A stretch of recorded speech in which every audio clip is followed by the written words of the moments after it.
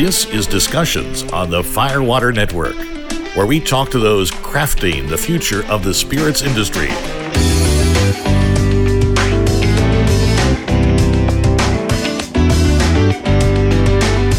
And now, here's your host. This is Zachary Farley.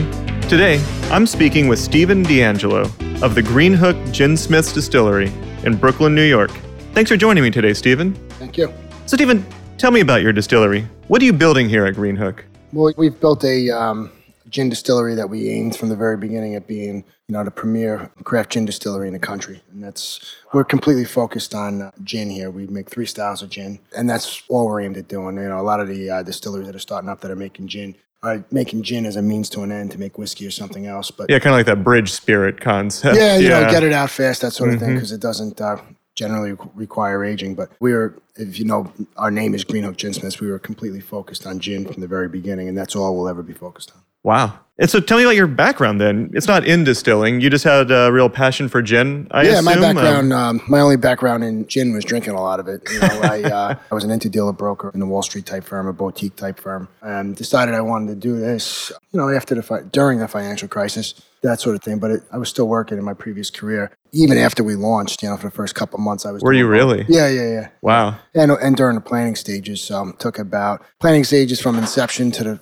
point of sale. The first bottle was not quite 3 years, but in the 2 to 3 year range. That's just to get all your permits put together, finding a location, concept. Yeah, first it's a lot from like we should make gin to actually putting something into a bottle. Yeah, anybody can get a distillery up and running. In a year. That's a big accomplishment. But.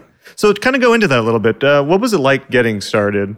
What was kind of your biggest hurdle getting your operation underway? As I was telling you before, before we started recording, the biggest hurdles have actually been post-launch. Okay. Getting up and running was a lot of work and it was very hard. Now it's not something I would want to do again. But it's been a lot more challenging since we started. Yeah. New challenges you face every day. But getting up and running from the zoning and the permits and the licensing every day, it always seemed like there was something new. Yeah.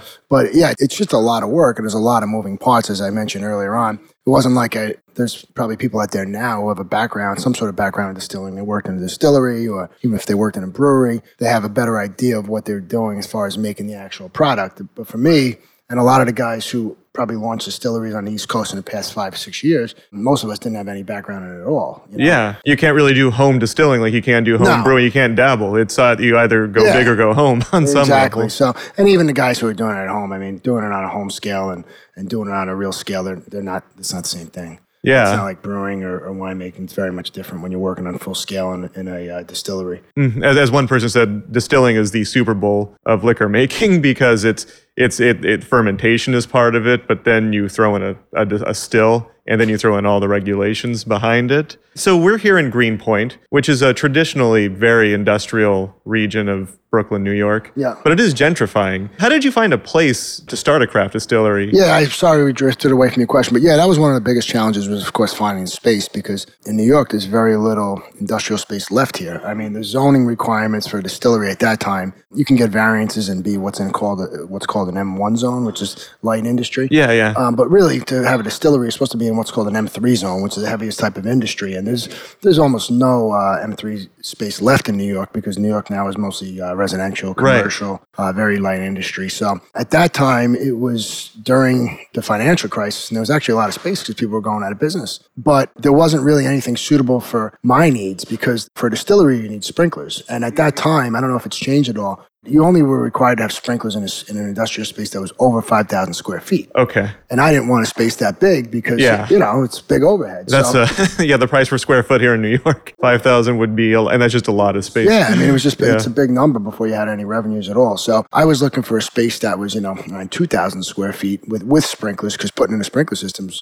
could be over $100,000 easy. Yeah. It took me about 8 or 9 months actually to find the space. And I'm not talking about like once every 2 weeks I'm looking for a space. Right. I'm on the internet all day long. I'm talking to brokers and that sort of thing. It was tough finding a space. Jeez. So like after 9 months, you finally do find this space and it looks like it is now suited for the high hazard zoning that a distillery is. Yeah, this was a factory. Yeah. This was a paint factory. So it was, it had all the it was, you could have a distillery here. It's not perfect for a distillery. You could have one here. It worked, yeah. And then I was able to start filing for the just start filing for the permits. Yeah, so 9 months of looking for a place, you find it. Okay, now let's start getting all the permits put together. Rent, yeah, while you're paying rent on it. So while I'm paying rent and building a house. So was able to file for the TTB permits, state permits. What was that like? What was the city like to work with? Because yes, there have been a lot of distilleries that have opened up here in Brooklyn, but I would imagine the DOB still isn't super familiar with everything that's involved. If it was now, I imagine it's probably a little bit easier to get it up and running. Now, actually, the state is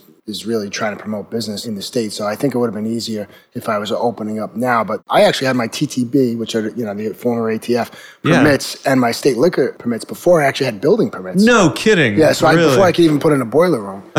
you had everything you could to run the still from the federal government. But and I thought it was going to to be the other way around. Yeah, that's what I always hear. It's traditionally when distillers say it's the federal government that takes the longest time. No, they were actually the quickest. And they were the quickest, and the city was actually the slowest. But once I got the building permits, able to get the boiler room built and all that stuff, we ended up launching in February of 2012. Oh, wow. Okay. Yeah. How long of a period was that then, from inception to light it up? Would you say about 3 years or so? It wasn't quite 3. It was between 2 and 3. I'm talking about from like inception, like, hey, maybe I should think about writing a business plan to build a distillery and actually selling the first bottle. It wasn't quite 3 years, but it was more than 2. Okay. So getting started wasn't the hardest part. It was once you actually got started running the business side of it all. How do you distribute, for example? How do you decide that? Because you said New York's laws are have evolved, and you kind of have the right to self-distribute here, which not every state gets. Yeah, in the beginning, it was great that we had the ability to self-distribute, because we were making it, selling it, delivering it right out of the back of our commercial vehicle. Yeah.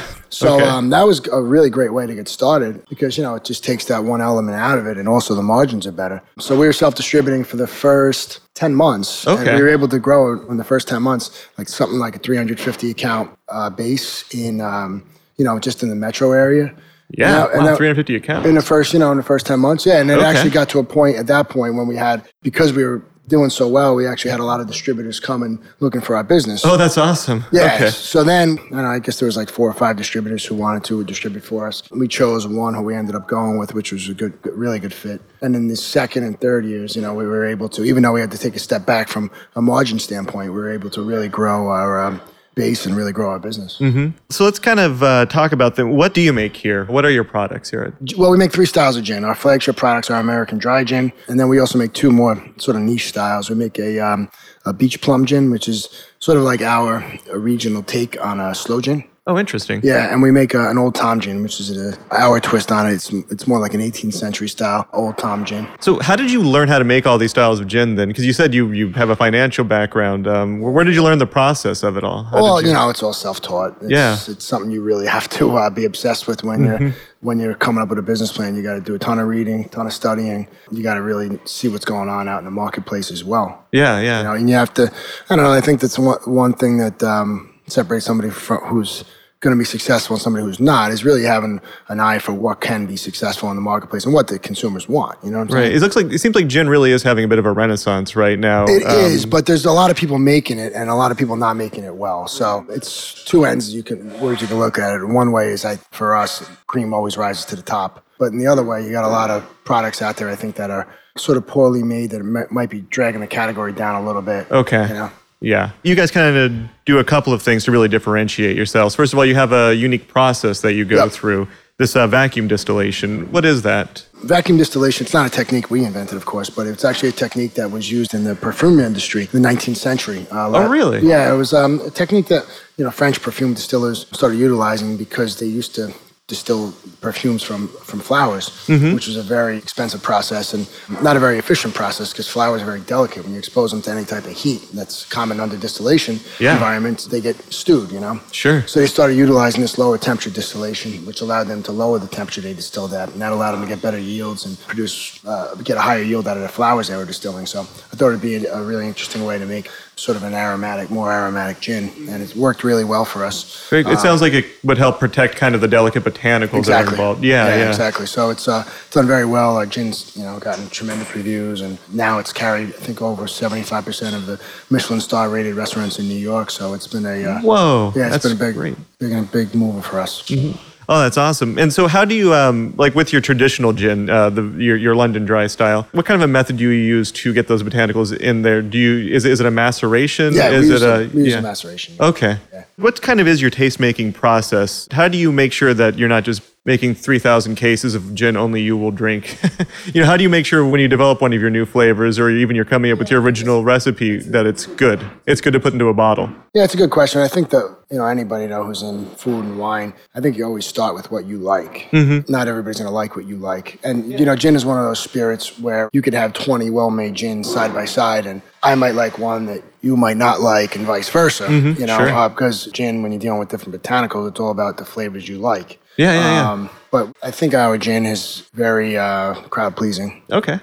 Is it just you and your partner? You guys figure it out? Do you bring in tasty panels? How do you get that kind of feedback to make sure that it is going to have an audience out there? I don't, with our first gin and then our Old Tom gin, I didn't like to go to get too many people's opinion on it. You sort of trust with what you like. Yeah.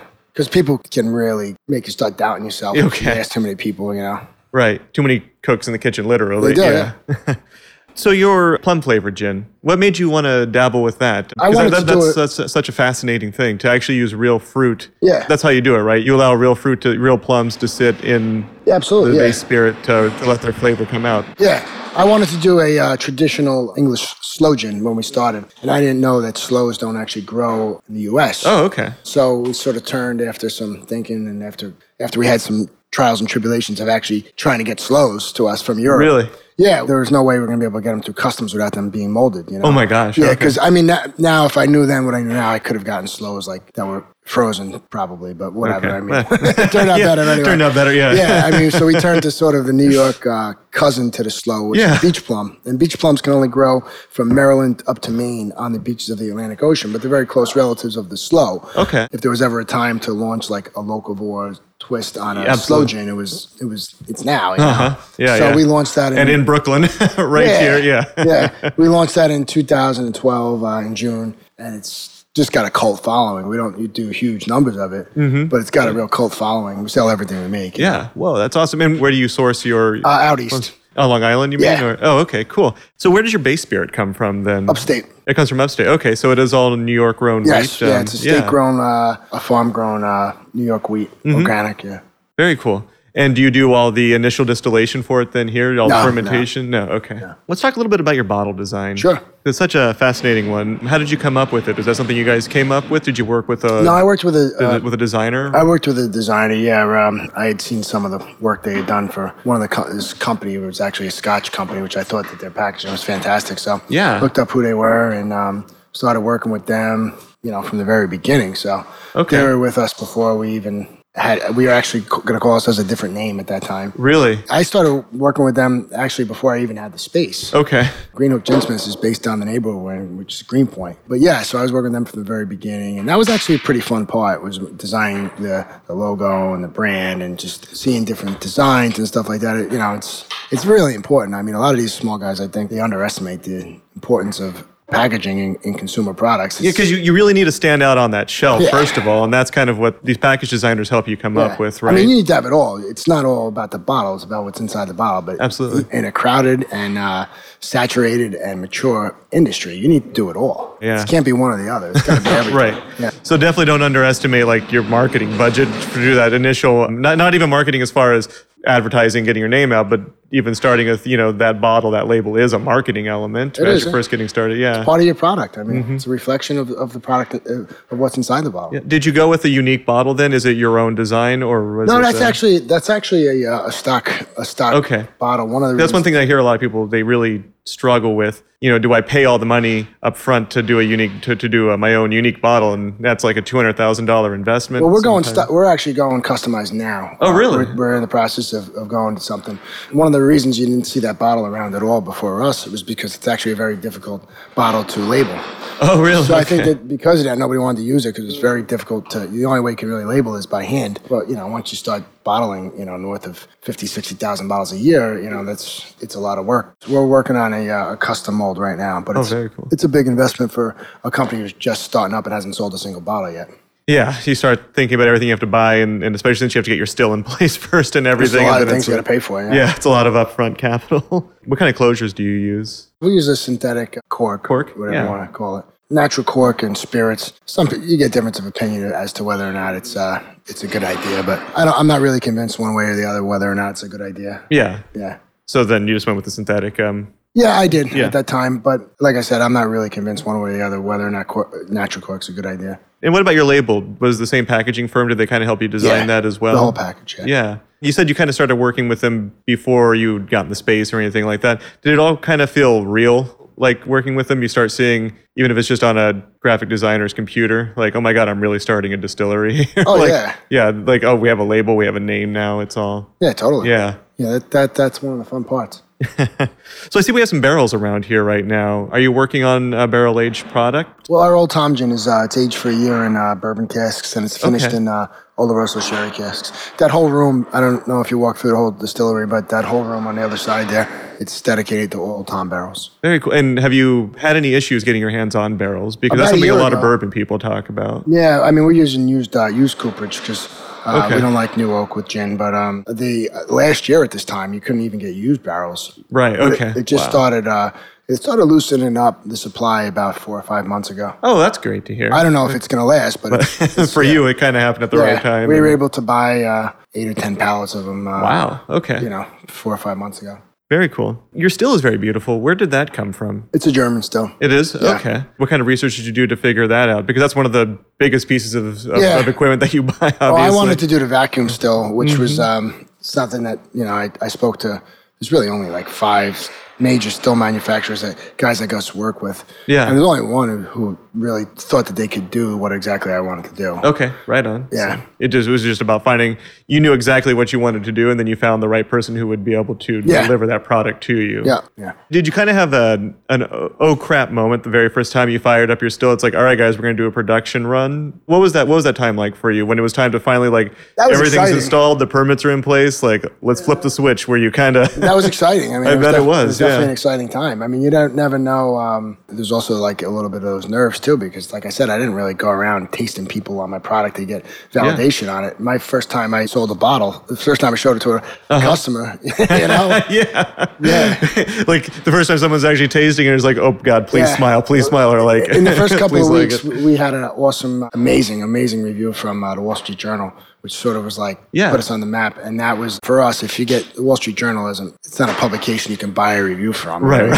So that was like validation right there. And that's actually when I left, put in my notice on my previous career. Yeah. That was putting everything into this, Very cool. Because it kind of came back as like, all right, looks like we got a real product here. Like, absolutely. Like you said, it takes that passion. You have to be willing to dedicate yourself to it entirely if you're going to really make it in something this competitive. Yeah, if you're going to be an entrepreneur too, you can't do it part-time. You have to do it. Yeah. Well, so since that first time that you fired up the still, you put something in a bottle, you got a good product out there, you got some great validation. You've been able to add some staff here. What was that kind of like for you? You said this is your very first entrepreneurial endeavor, so hiring must have been kind of a I was able thing. to hire, well, actually my first hire, for lack of a better term, is a guy who I worked with in my old industry. I worked with him on the same trading desk. So I know him for 10, 11 years. Oh, that's great. Fantastic salesman. So he started with us, I guess. If we launched in February, I think he started in April. So he was the very first. And then I was able to, was really fortunate to be able to hire a guy in July of our first year, or August or something like that, who came from Clear Creek Distillery out in Oregon. Oh, really? Yeah, so cool. He had some distilling production experience. Okay. Yeah. And, every distillery does things different ways.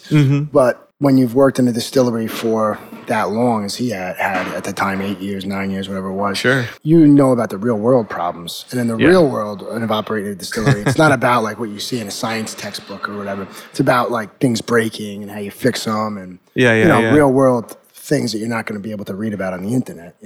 So he was able to come in and bring that knowledge and also improve a lot of the systems we had in place to a certain extent. So he started, like as I said, in July of 2012 part-time, and then full-time in July of 2013. We had some part-time people helping out with tastings and stuff like that. Tried hiring another full-time guy for sales last year at this time.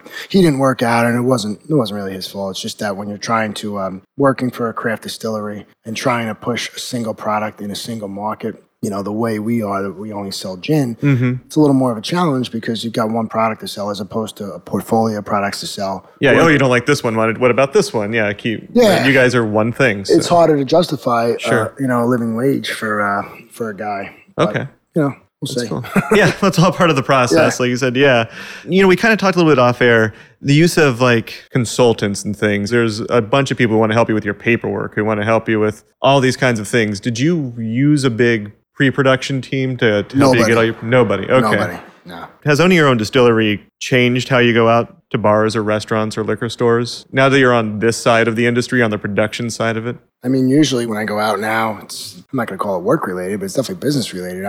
Yeah. Are you looking behind the bar and saying, like, are we here or are absolutely. we at this bar? And if it's not there, I'm trying to get it there. Right. And if it's there, I'm trying to talk to the bartenders, introduce myself, products, and drink the product, of course, is part of it. Yeah, very cool. Because I'm always kind of interested in that. Like, can you just go out and relax now, or are you always looking? No, you're always. You're always. It's your product, right? Of course. Yeah. Your name is on it. Yeah. Well, looking back now, what's the one thing you wish someone had told you before you opened up a distillery? Knowing what you know now, what do you wish you had known then? Is there one piece of wisdom that you wish you could have told you 3 years ago? I mean, I guess the one thing you got to be thinking about when you're opening a distillery is that it's very, very cash intensive, very capital intensive, especially if you're doing anything that's an aged spirit like our Old Tom Gin, our Beach Plum Gin, or if anybody's doing whiskey. It's very capital intensive. Make sure you have enough money and make sure you really know that you're going to be in the hole for a long time. Mm-hmm. You're going to be in the hole for a long time. If your business plan ends at year 3 or something, or like, and now we skyrocket to profits, that's not yourself.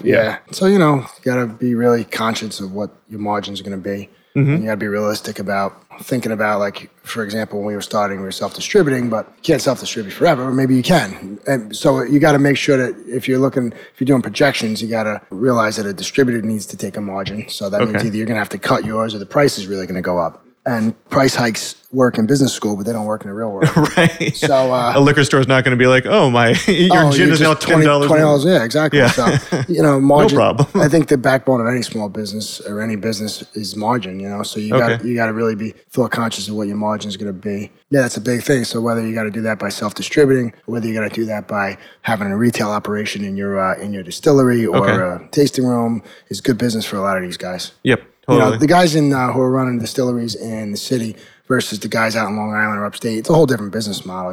The guys upstate and the guys out in Long Island, they're much more, their business is much more driven on agrotourism. Sure. Okay. Which is actually a high margin business, But getting something through the distribution system, the 3-tier system, is much higher volume but lower margin. So you got to think about what you want, Yeah, so it just goes back to what your original business plan really is and being honest with yourself. What are things really going to cost? How much money do I really need to bring in? Yeah. And you're never going to know what your brand sales is. are, You'll never know it, yeah. You're never going to know what your sales are, so you got to really be careful knowing about what your costs are, Mm-hmm. Very cool. One final question, one thing I always like to ask, is there one cocktail or recipe that you can share with my listeners? They go out, they buy a bottle of your gin, and how should they really enjoy it? I think my gin, my American dry gin, really shines really nicely in a gimlet.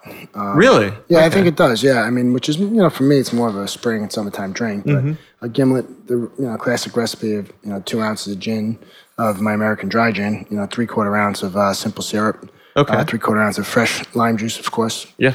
Shaken and strained. I like it up. It's a nice way to highlight it. I'm, of course, a gin and tonic drinker, so I love my gin with Fever Tree tonic, twist of lemon. Oh, very nice. Yeah.